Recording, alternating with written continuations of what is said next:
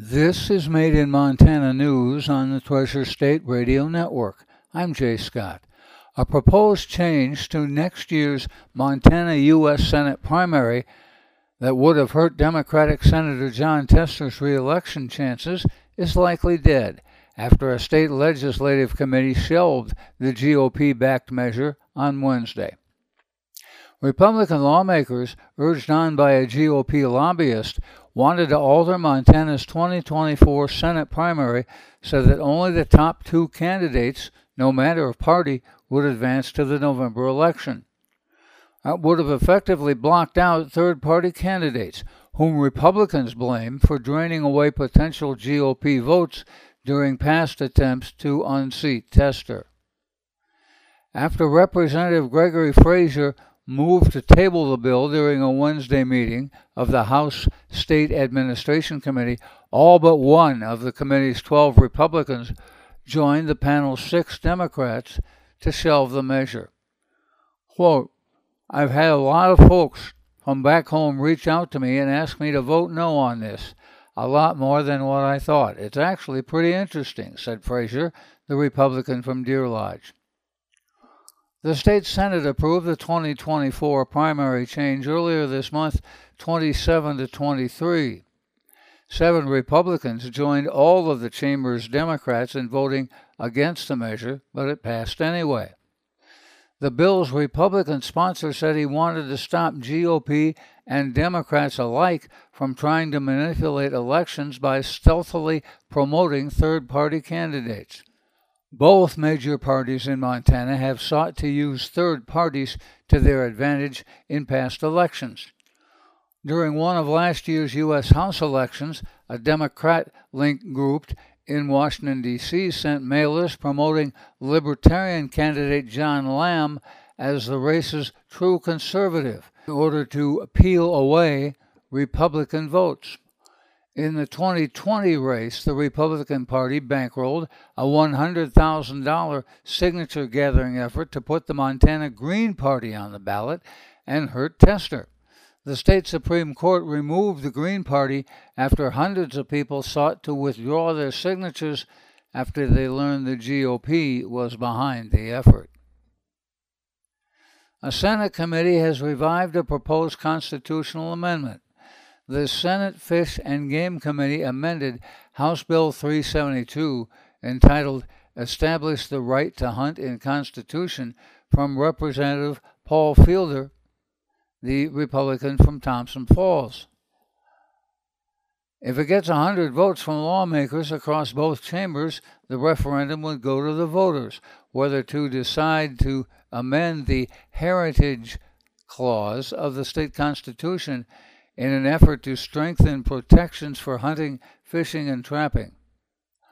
The current clause, which was adopted by voters in 2014, says, quote, "The opportunity to harvest wild fish and wild game animals is a heritage that shall forever be preserved to the individual citizens of the state, but does not create a right to trespass on private property."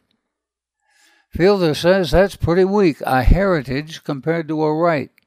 He adds that practices could be nickeled and dimed away. Under the revision, HB 72, the clause would say, "The citizens of Montana have a right to hunt, fish, trap, and harvest wild animals or wildlife, including the right to use current means, which does not create or imply any right of public access to private land or diminish in any way vested property rights.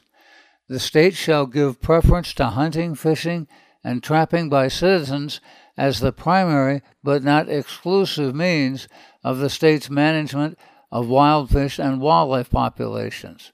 This right is subject to the necessary management statutes enacted by the legislature and regulatory authority delegated by the legislature to a designated public agency or commission."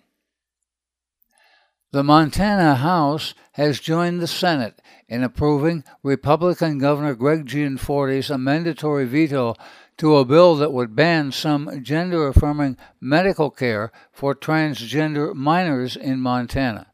The legislation is Senate Bill 99 from Senator John Fuller, a Whitefish Republican. It passed through the House and Senate along party lines, with all its support coming from Republicans. A few GOP legislators, along with all Democrats, opposed it. It's now headed back to Gianforte. The amendments in the House passed 66 to 34, with 2 Republicans joining Democrats in opposing it. On Monday, the Senate approved the amendments on second reading by a 31 to 19 margin, with 3 Republicans and all Democrats voting against it.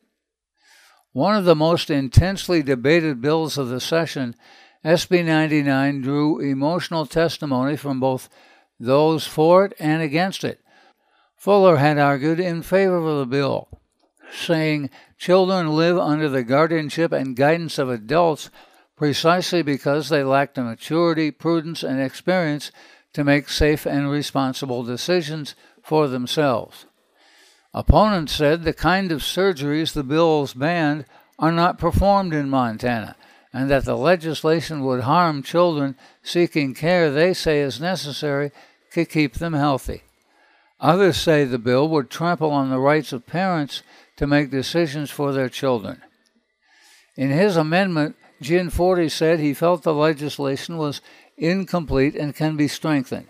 He proposed to alter definition of male and female in the bills, quote, to contemplate treatment for a child requiring a necessary medical procedure because he or she was born with a medically verifiable disorder of sex development, according to the veto letter.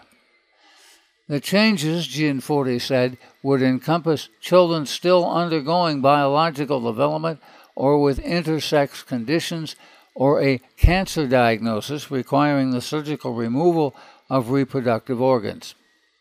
Dr. Lauren Wilson, president of the Montana chapter of the American Academy of Pediatrics, said Monday evening that the changes from Gianforte do not address concerns raised by opponents about limiting the care available to those with intersex conditions. Quote, the definitions of this bill are not medically accurate, and it doesn't solve the problem of people who have intersex conditions accessing medical care.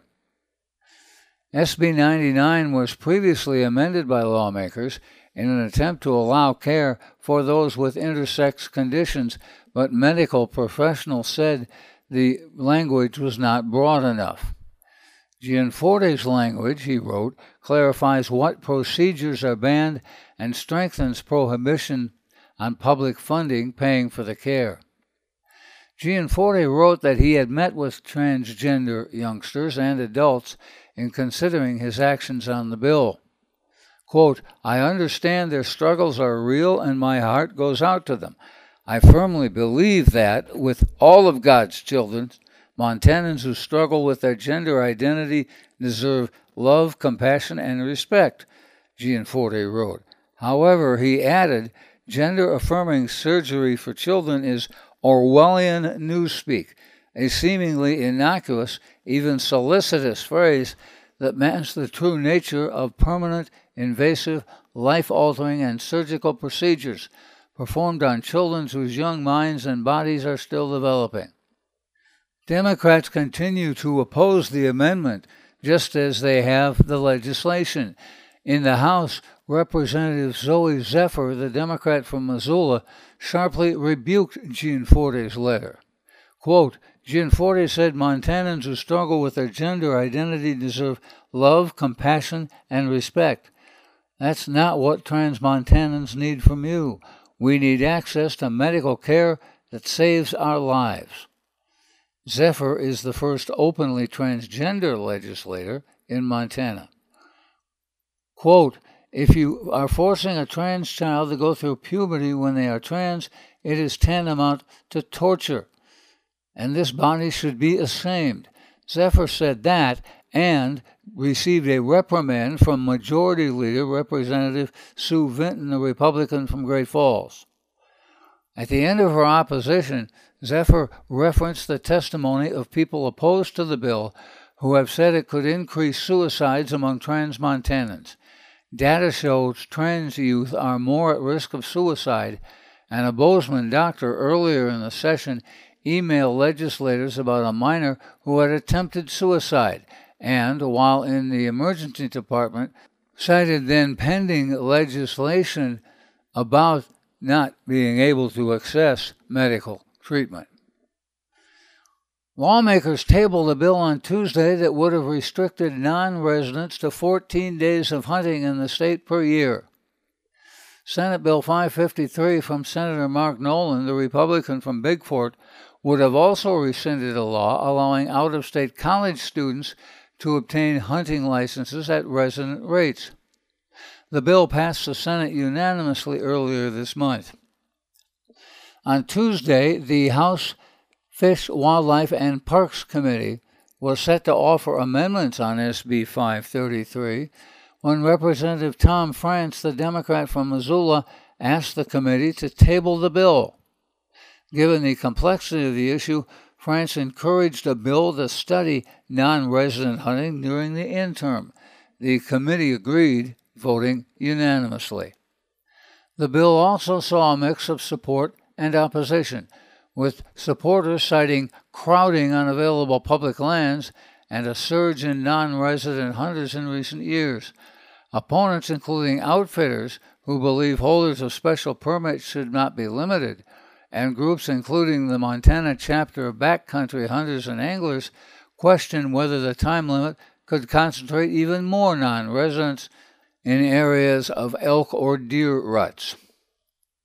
3 former Montana secretaries of state have come out opposed to moving all elections to a single year and a single day.